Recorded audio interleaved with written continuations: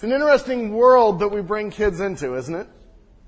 I think about that a lot as I begin to, or as we're raising our kids and as they get a little older and we're interacting with things about life and things they see on the news and things they hear. And especially the last couple of weeks have been just really challenging news-wise, and a number of things that don't make a lot of sense, that we don't completely understand. Even this morning we hear of more rocket attacks into Israel. And we see things escalating there as troops are on the border of the Gaza Strip, and it seems like there's no way out of that. And I find myself wondering what's going to happen. What are the ramifications across the whole Middle East? What are the ramifications to the U.S. and security and to our Israel trip coming up? Which will be fine. It'll all be taken care of by then. But we don't know.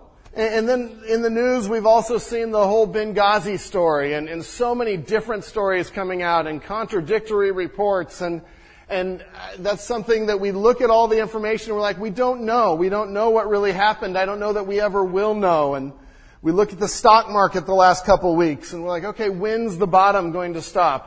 When is it going to stop falling? For some of our hockey fans, we wonder if they'll ever play hockey again with the lockout. If you're not a hockey fan, there's a strike and a lockout and the season's almost canceled, or is it canceled now, or pretty much. There are so many things we don't know, and we will never know. And we find ourselves getting caught up into them, don't we? And we start to worry and we start to wonder, and it can keep us up at night. This morning we want to talk about knowledge. And we start with the idea that we will never know. And that's okay. It's okay that we will never know because we know the one who does. And so this morning as we look at the attributes of God, we come to His omniscience, or that He is all knowledge, that He is all wise, and we'll look at omniscience and wisdom at the same time. And that is in comparison to our feeble minds and that try to understand things and think we know things, but in the end we know just a sliver. Ralph Waldo Emerson said that if a man were to start reading the books in the British Library on the day he was born and read day and night for 70 years without taking time to eat or sleep, he would only be able to read a small section of the books in that collection. That's just that collection. That collection is a sliver of knowledge. And so if someone just filled their mind with knowledge their entire life, they could only have a sliver of knowledge. But there is one who knows all. There is one who knows all. So as we come to the attributes of God, we've been looking at the attributes of His greatness. And every week, it feels like we are so incapable of understanding it, isn't it? That we can't understand how great God is and how immense He is and how powerful He is and how transcendent He is above all things and how majestic He is. But that's a little bit of what the attributes of His greatness are there for, to remind ourselves of the greatness of God. So we come to omniscience, and in your notes there we have a definition of omniscient, and the word omniscient comes from two words, omni meaning all, and science meaning knowledge. And so all knowledge is what omniscient means. And our definition of this attribute is God has perfect and infinite knowledge and understanding of all things, actual and possible, past, present, and future, in one eternal act. He is perfectly acquainted with every detail of life. Now you may read that definition and think, okay, I'm not really sure what you're saying there. And so what we're going to do is, as we explore omniscience, we're going to break down that definition into its parts, because each of those words is vital to understanding who God is. I'll read the definition one more time. God has perfect and infinite knowledge and understanding of all things actual and possible, past, present, and future, in one eternal act. He is perfectly acquainted with every detail of life. His intellectual capabilities are limitless. They are infinite. And so this is an attribute of His greatness. As we explore it, the first point there is God has perfect and infinite knowledge of all things. God has perfect and infinite knowledge of all things. And when we say perfect, that word is often used not only of without error, but complete. And so we're saying that God has complete knowledge of all things, of everything that ever has been and ever will be, and that knowledge has no limitations. Turn with me to Psalm 147. We'll look at a couple verses from this chapter, and again, we have a variety of verses we'll be going to. Some we'll turn to, some I'll share with you. But Psalm 147, verse 5. If you don't have a Bible with you this morning, there's some Bibles under the chairs that you're welcome to pull one out and to look up the passages with us. Psalm 147, verse 5. Great is our Lord and abundant in power. His understanding is beyond measure. His understanding or his knowledge is beyond measure. And the idea of beyond measure is that it's infinite. It has no limit. We cannot measure it. We cannot find an ending to his knowledge. And so we see that God has infinite knowledge. He knows all things that can be known. In John 21:17, and I'll read this to you, the scene is on the edge of the Sea of Galilee, and this is after the resurrection, and John, or Peter rather, is being approached by Jesus and being restored after the denials. And you remember the story where Jesus says, Simon, do you love me? He goes, I love you, feed my sheep. Simon, do you love me? The third time we pick up verse 17, the third point, Jesus said to him the third time, Simon, son of John, do you love me? Peter was grieved because he said to him the third time, do you love me? And he said to him, Lord, you know everything. You know that I love you. And that phrase, you know everything, Peter's finally getting it. He's finally getting it, and the disciples had a journey of understanding who Jesus was, and this is part of that journey for Peter, and he makes a proclamation, Lord, you know everything. So for us, as we understand God's omniscience, it starts with that he has perfect and infinite knowledge. In this case, that knowledge was of Peter, of his heart. He wasn't asking, do you love me, because he was questioning whether or not Peter loved him. He was asking to probe and to have Peter understand his love. Jesus understood it. He knows all things. But he's drawing out, for his purposes, Peter's commitment to God. 1 John 3:20 says, for whenever our heart condemns us, God is greater than our heart, and he knows everything. Isn't there great comfort that he knows everything? He knows every current event, every event we just talked about. He knows everything that's going to happen. He knows everything that is happening. Nothing is out of his sight. And there's comfort in that because we worry when things are out of control, when we don't know things, when there's uncertainty. But there is never uncertainty with God. There is never uncertainty with God. When we think of the extent of his knowledge, Psalm 147:4, you're already there, the verse right before the one we read. He determines the number of the stars. He gives to all of them their names. He determines the number of the stars. He gives to all of them their names. That is incredible knowledge. Let me just ask a question. Do you think there's anyone in here that knows the name of every person in this room? Joshua thinks he does. Good job. 200 people, and I would struggle to remember everyone's name every week. I've met everyone, but how do you remember all those names? I struggle to remember my name some mornings. But this says that God knows the names of every star. An Australian study a few years ago put the number of stars we see at 70,000 million. Or the number 70 followed by 22 zeros.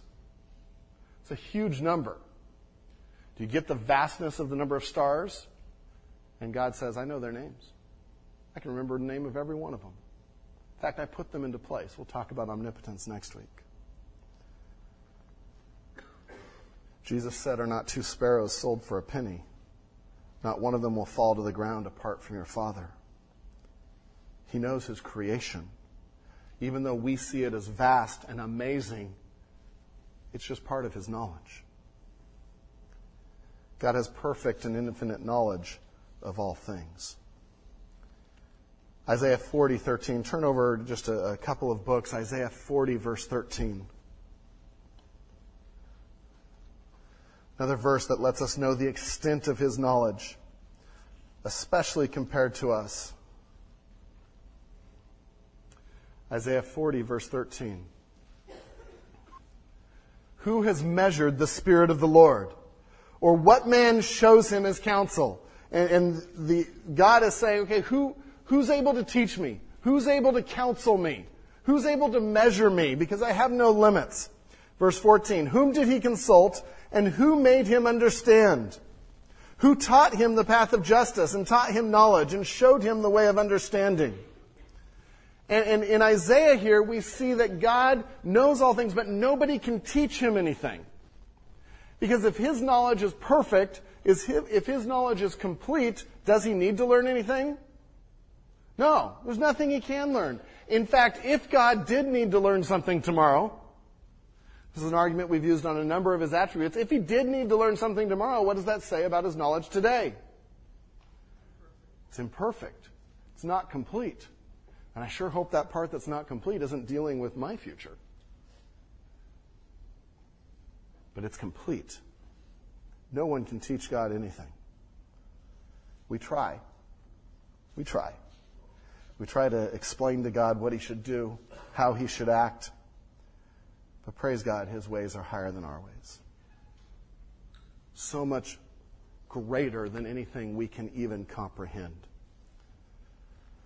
When Isaac Newton was an old man, someone said to him, Dr. Newton, you must have a tremendous store of knowledge.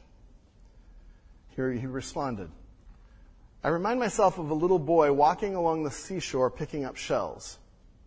The boy has a handful of shells in his little hand, but all around him is the vast seashore stretching all directions as far as the eye can see. All I know is I simply have a handful of seashells. But the vast universe of God is filled with knowledge that I do not possess. And what he was expressing is the vastness of God's knowledge as being the unending seashore, and the amount that we comprehend is like holding a few shells in our hand. And praise God, he has all knowledge.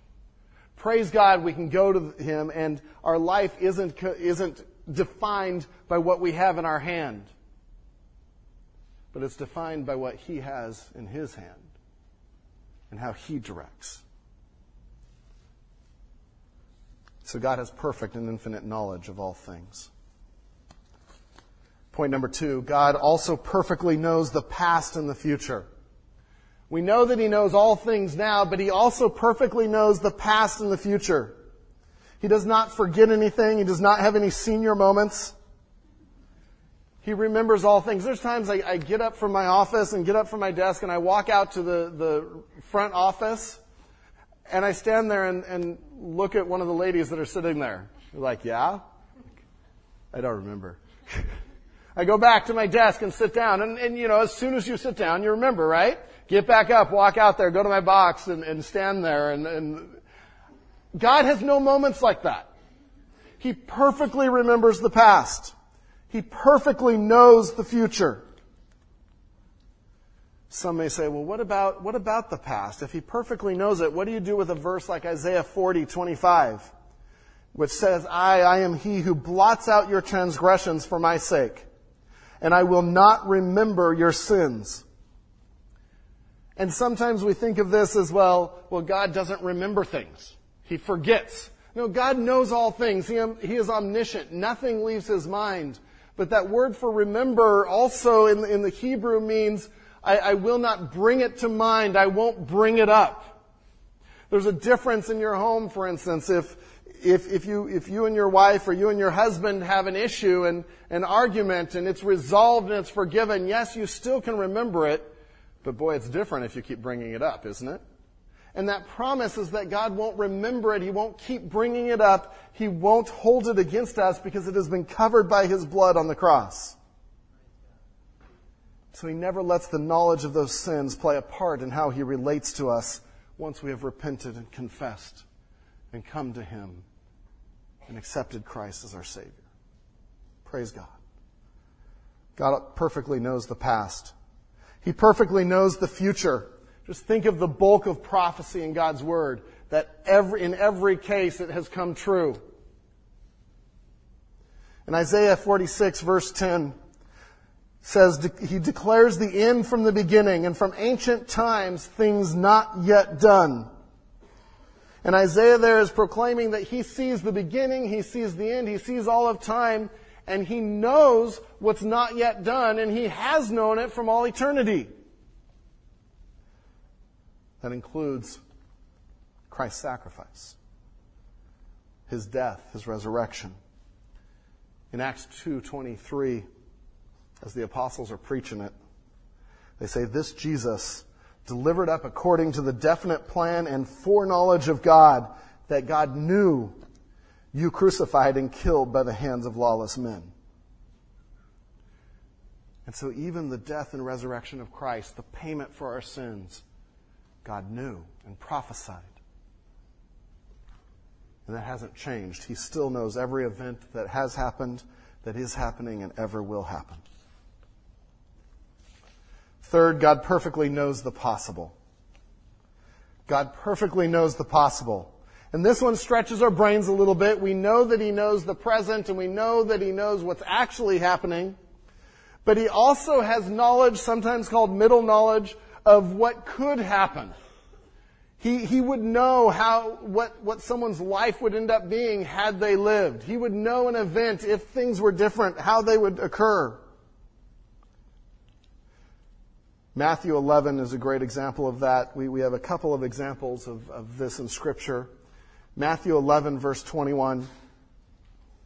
If you want to turn there, that'd be great. Matthew 11, 21. Woe to you, Chorazin! Woe to you, Bethsaida! For if the mighty works done in you had been done in Tyre and Sidon, they would have repented long ago in sackcloth and ashes. But I tell you, it will be more bearable on the day of judgment for Tyre and Sidon than for you. And you, Capernaum, will you be exalted to heaven? You will be brought down to Hades. For if the mighty works done in you had been done in Sodom, it would have remained until this day. And Jesus here, He's not using hyperbole here. He's not lying to them, because He is truth, and we'll get to that attribute. He is truth. Everything He says is always true. But He knows the possibilities. He knows what would have happened if the same miracles had been done, if Jesus had showed up in those towns and the same message was preached. We see that in the Old Testament with David and in 1 Samuel. And the men of Keilah are coming to attack. And actually, he's staying there. Some others are coming to attack. And he's talking to God. And he says, okay, if I stay, what's going to happen? And God says, they're going to give you up. They're going to save their own lives and say, here's David. Have a nice day. Leave, please. Don't kill my kids. Don't kill my wife. And so David left before they came. And it was an example of God's perfect knowledge that not only knows the actual, but knows all things possible. That's important. It's important to our ability to trust Him. It's important to our ability to understand that He is all wise, and we'll get there, but all wise meaning He always chooses the perfect option. God perfectly knows the possible. We can never know for certainty the possible, but God can. Fourth point of exploring omniscience, God's knowledge is best understood as one eternal act. God's knowledge is best understood as one eternal act. And we're not going to spend a lot of time on this, but the idea is that He never gains knowledge at one time, at one instance that spans all of eternity. He knows all things. So He never has to gain it. For instance, it says that He knows the hair on our heads and He knows the sand on the seashore. If He wants to figure out today, well, how much sand is on Huntington Beach? He doesn't have to count. Even if He doesn't really, He knows it. So it's one instance. It's not something that His knowledge is progressive. It is immediate, not sequential. He knows all of history, all of the future at once. Foreknowledge isn't foreknowledge to him, it's knowledge. Because he knows all things at one time. So God's knowledge is best understood as one eternal act. All of the verses that talk about his infinity of knowledge and the eternality of God contribute to that.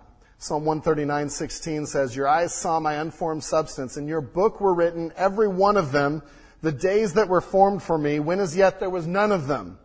We see again not only God's knowledge of the future, but that he has all that knowledge from old. It is always with him.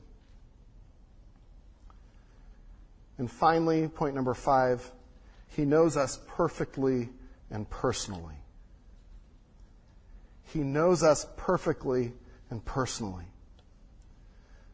And this is where we begin to understand just how deep his knowledge is and how precious it is. Turn to Psalm 139. Key passage on omniscience, especially in regards to ourselves. Psalm 139. We'll start reading at verse 1.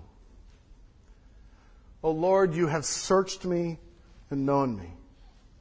You know when I sit down and when I rise up. You discern my thoughts from afar." And we see here that God knows even our mundane activities. The psalmist is saying, whether I'm even sitting or standing up, you know it. You know me that well. We see the psalmist saying he knows our thoughts. And we could dig into that for a while. But if God's knowledge is perfect, then he not only knows what we do, but he knows what we think. He knows who we are. You discern my thoughts from afar, meaning from a distance in time, from all time. Verse 3, you search out my path and my lying down. Some of your translations say you search out my rising up and my lying down, and it's a figure of speech for when I get up in the morning to when I go to bed at night. You search it out. You know everything. You know everything. You know everything about my life. You know me better than I know myself. You are acquainted with all my ways, all my motives, all my thoughts, all my intentions. Verse 4, even before a word is on my tongue, behold, O Lord, you know it altogether. Before we say anything, the things that we're okay with saying, the things that we regret saying, God knows it. He knows our thoughts behind it. He knows that we would say that. You hem me in behind and before and lay your hand on me. Speaking of we can't get away from him, he knows us so completely. That is something the psalmist here is struggling with a little bit. Because if he knows everything about me, if he knows every thought and every action, every word before I say it, that means he knows the sin that's there. He knows my struggles.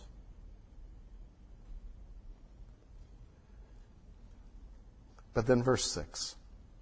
Such knowledge is too wonderful for me. It is high, I cannot attain it. Wonderful meaning majestic, extraordinary, surpassing. God knows you. He knows me.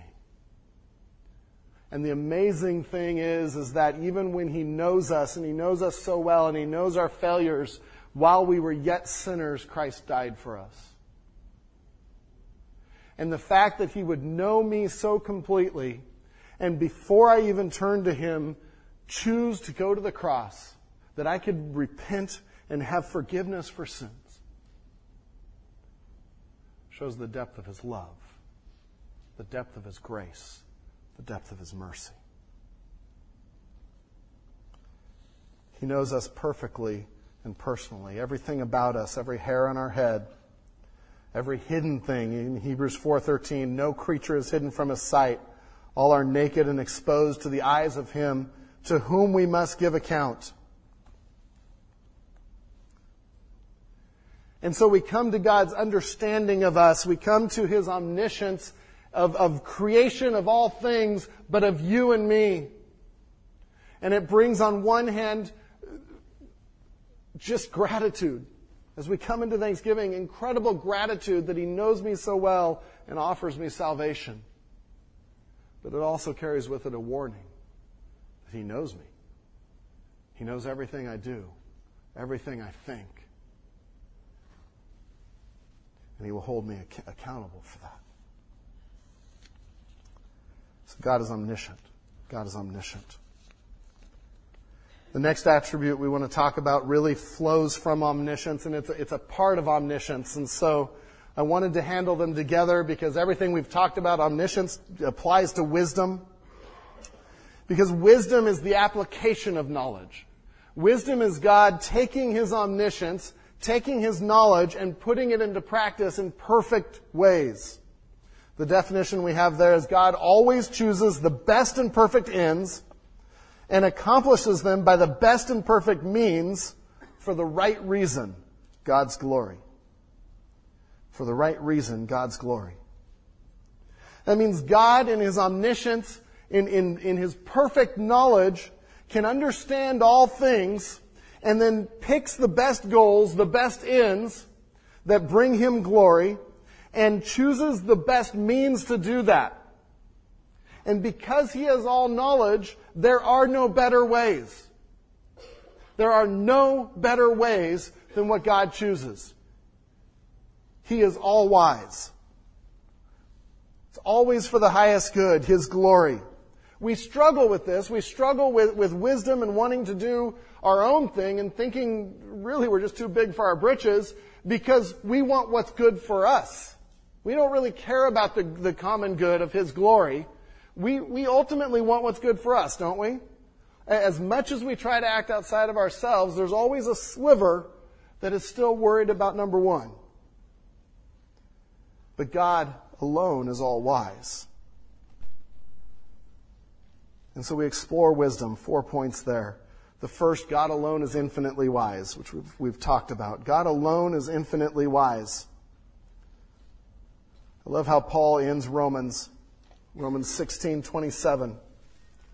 To the only wise God be glory forevermore through Jesus Christ. Amen. To the only wise God. There is no one else that's infinitely wise. There is no one else that has all knowledge and the ability to apply that. To the only wise God be glory forevermore through Jesus Christ. Romans 11:33. A verse that we've used a lot in the attributes of God. A marvelous verse that brings us to an awe of God. Oh, the depth of the riches and wisdom and knowledge of God. How unsearchable are His judgments and how inscrutable His ways. We can't comprehend them, but they're amazing and beautiful and deep. And so we worship Him. God alone is infinitely wise. Number 2, He alone makes decisions based on all the facts. He alone makes decisions based on all the facts. And this comes back to omniscience and the whole discussion of that attribute. He alone has perfect and infinite knowledge, just like we talked about. And so He alone makes decisions based on that. Have you ever made decisions based on false information? I know no one here ever has. No, we do, and sometimes we get upset about false information. And how many arguments are because of miscommunication, because we're assuming something that isn't true. God never assumes something that isn't true. He has all knowledge. And so He alone is able to apply all knowledge.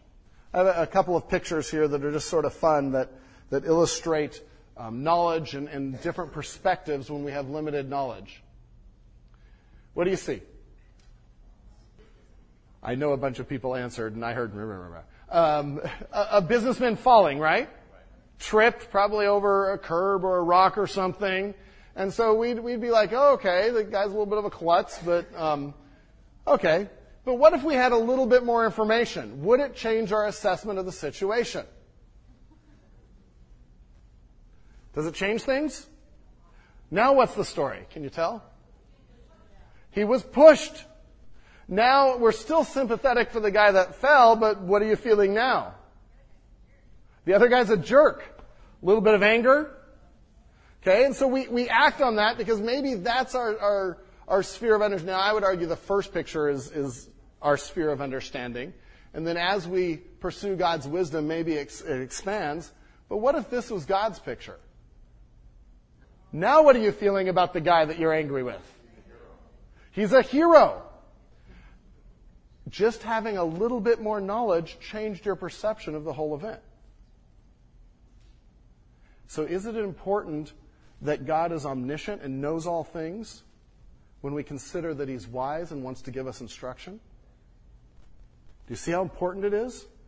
But yet we go all kinds of other places, and we go to self-help books, and we try to resolve things on our own, and we try to do anything we can except going to God. And God's saying, I see the piano falling. You don't. So why aren't you trusting me? Why won't you believe me in Scripture when I say, don't steal, don't be greedy, do not be unequally yoked? Why won't you believe me? That's the piano that's falling. I know all things. And we fight it because we want to be wise. And we want to have knowledge. But God alone is omniscient. And God alone is all wise. He has access to all information. So His judgments are wise. Two other points of God's wisdom. God's wisdom is shown in creation. Remember, wisdom is His application of His knowledge. His ability to, for the best ends, choose the best ends for His glory through the best means for His glory. And so we come to creation, Psalm 104:24. A number of things out of Psalm 104 today. I'd love for you to go and read that throughout the week. But Psalm 104:24, O Lord, how manifold are your works. In wisdom you have made them all. The earth is full of your creatures. Proverbs 3:19, the Lord by wisdom founded the earth. By understanding He established the heavens. Jeremiah 10:12, we could go on and on and on with creation and how it shows His wisdom. It is He who made the earth by His power, who established the world by His wisdom, and by His understanding stretched out the heavens. God created the world and creation before the fall in a state that so exhibited His wisdom and so exhibited His glory. Now we've tainted it with sin and we've tainted it with the fall, and it is not an accurate reflection of who He is now. But just think about that. Wisdom is the application of knowledge and applying it in a correct and best way. Creation shows that every moment of every day. I don't know, but today the moon hasn't crashed into the earth. Yesterday we were going around the sun, and today we still are. And we're at the perfect distance to sustain life. And we have so many different things that we can point to that if creation was not created in perfect wisdom, it would fall apart. It would fall apart. And there's so many explanations trying to explain it away. And quite frankly, if you look at the science of it, it's ridiculous. Because the only thing that can hold the universe together and that can hold the earth together and keep it together is the power of God and the wisdom of God. And so God says, creation shows my wisdom. It shows that I have perfect knowledge and am able to construct something that's just a construct for Him, because He's outside of the spatial dimension, outside of time, as we've talked about. I can construct this and it works. It functions. And fourthly, the most important aspect of His wisdom. God's wisdom is shown in salvation through Christ. God's wisdom is shown in salvation through Christ. Turn to 1 Corinthians 1. 1 Corinthians 1, and this is another passage I would encourage you to read throughout the week. I've tried to put a number of passages in your notes beyond even what we're able to talk about on Sunday morning to give some study material. Enjoy those. Dig into God's Word. Explore these attributes. But in 1 Corinthians 1, verse 23, but we preach Christ crucified. And Paul here is comparing the world's wisdom and what the world thinks of as wise and what God thinks of as wise. In fact, I'm going to jump back to verse 20. Where is the one who is wise? Where is the scribe? Where is the debater of this age? Has not God made foolish the wisdom of the world? For since in the wisdom of God, the world did not know God through wisdom, our own wisdom doesn't get us to God, it pleased God through the folly of what we preach to save those who believe. For Jews demand signs and Greeks seek wisdom. But we preach Christ crucified, a stumbling block to Jews and folly to Gentiles. But to those who are called, both Jews and Greeks, Christ, the power of God and the wisdom of God. And the wisdom of God. And we get just a taste of how great His wisdom is in verse 25. For the foolishness of God is wiser than men, and the weakness of God is stronger than men. So even if we took the least that God knows, which is infinite, He's using an illustration, an argument that they would understand, but He's infinite, and even if we took the foolishness of what He knows, it is so vast that it's greater than the greatest of what we know. But the key there is that Christ, through wisdom, brings salvation. Through the wisdom of God. And it doesn't make sense to the world. To the world, if someone offends us, if they deserve retribution, what do? We give them retribution. They need to learn their lesson. They need to pay. We think that especially on the freeways. But God, in His wisdom, in something that we can't understand, says, because of my infinite love, because of my infinite grace, because of my infinite justice, I will send my Son, Jesus Christ, to take your place. Because without Him, you have no hope. You have no hope of salvation. There's no way we can pay for our own sins.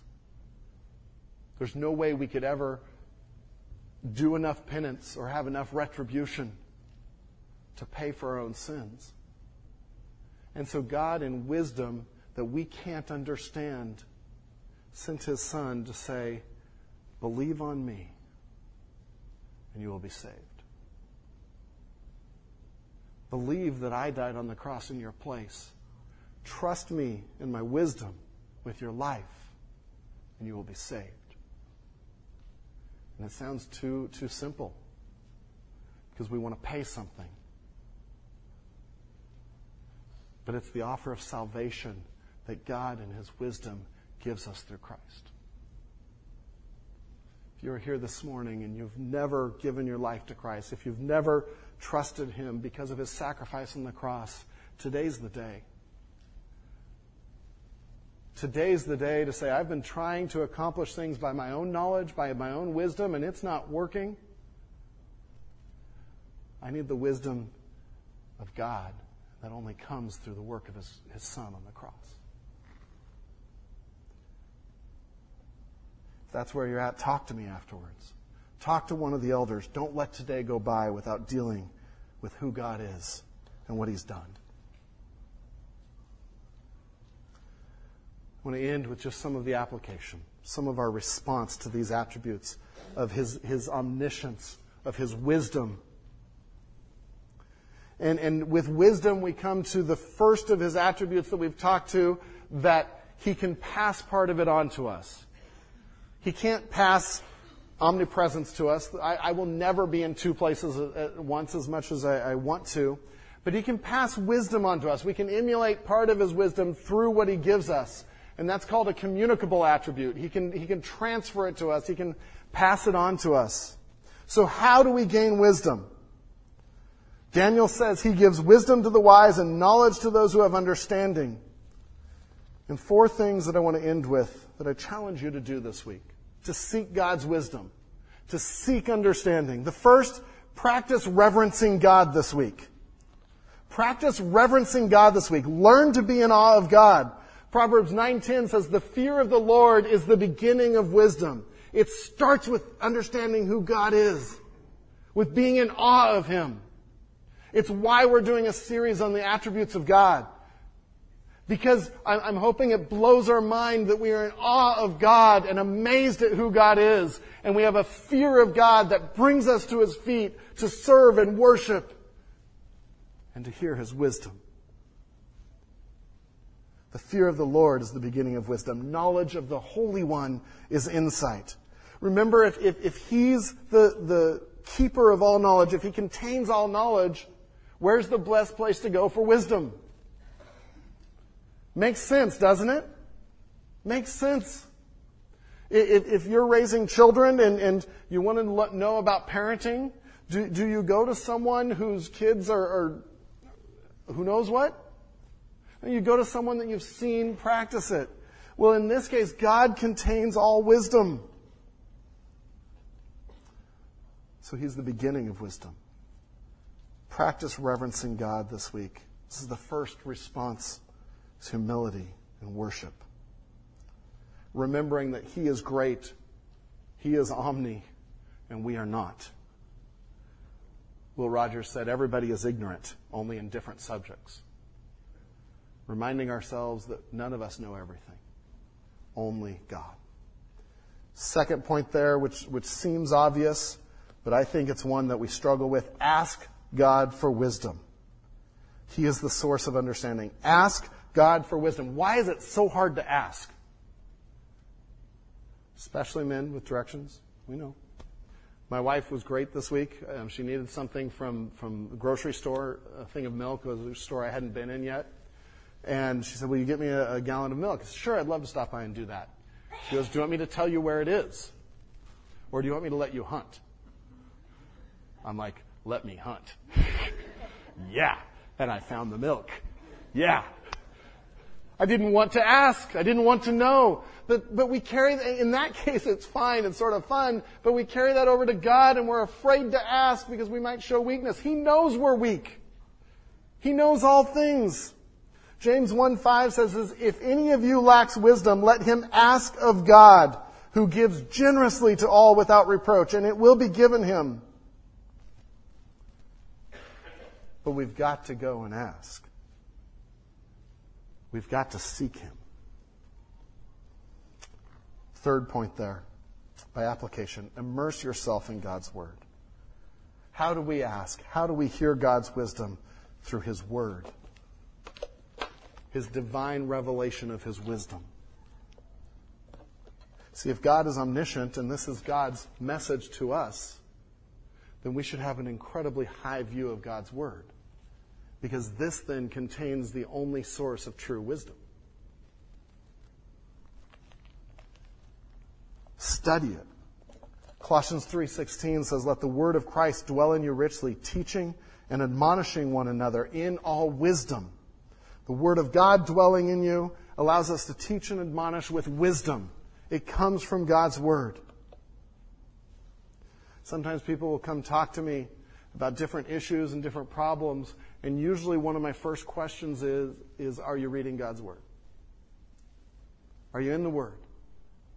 Because I've got to tell us as a church, if we're struggling with understanding God's wisdom, looking for what His will is, and trying to figure out life, if we're not in God's Word, we are not seeking the true source of wisdom, and there's nothing anyone can do for you.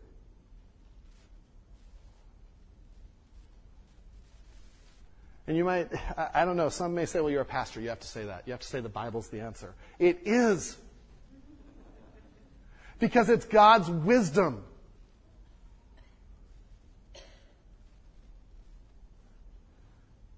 Immerse yourself in it. Study it.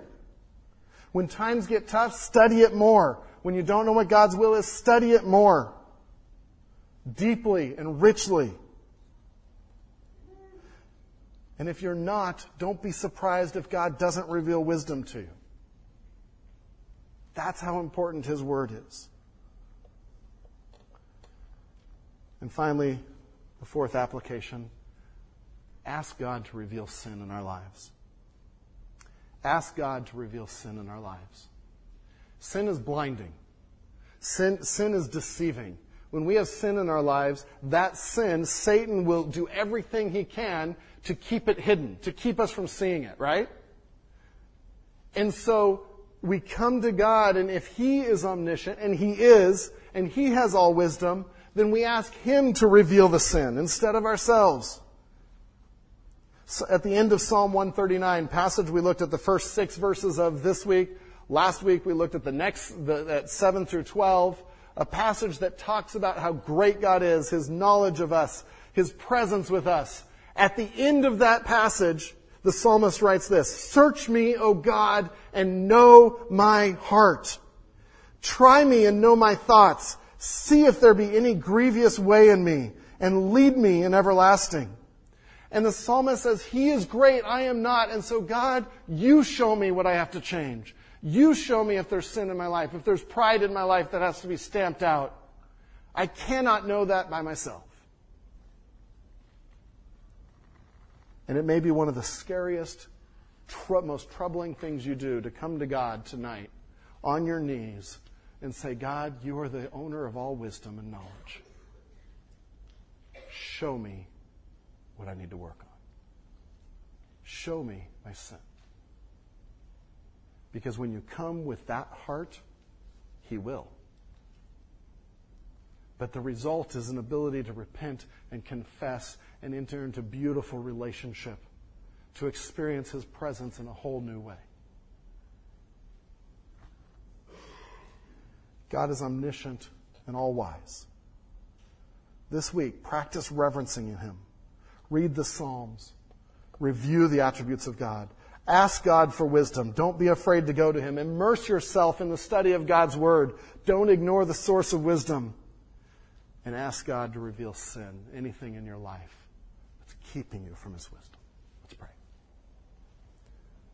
Lord God, the only omniscient one, the only all-wise one, Lord, we are humbled before your knowledge. We are humbled before your presence, before your wisdom. Thank you for your knowledge of us that would send your Son in spite of our own sin because of your grace and mercy. So, Lord, I pray that we would seek you, that you would reveal sin in our lives and that we could deal with it and be clean. That you would reveal your ways to us through your word. Lord, may we be a people that recognizes I do not have wisdom, but God does. I don't know what's going to happen, but God does, and that's all I need. And may we follow your direction. We praise you and worship you, God Almighty. In Jesus' name, amen.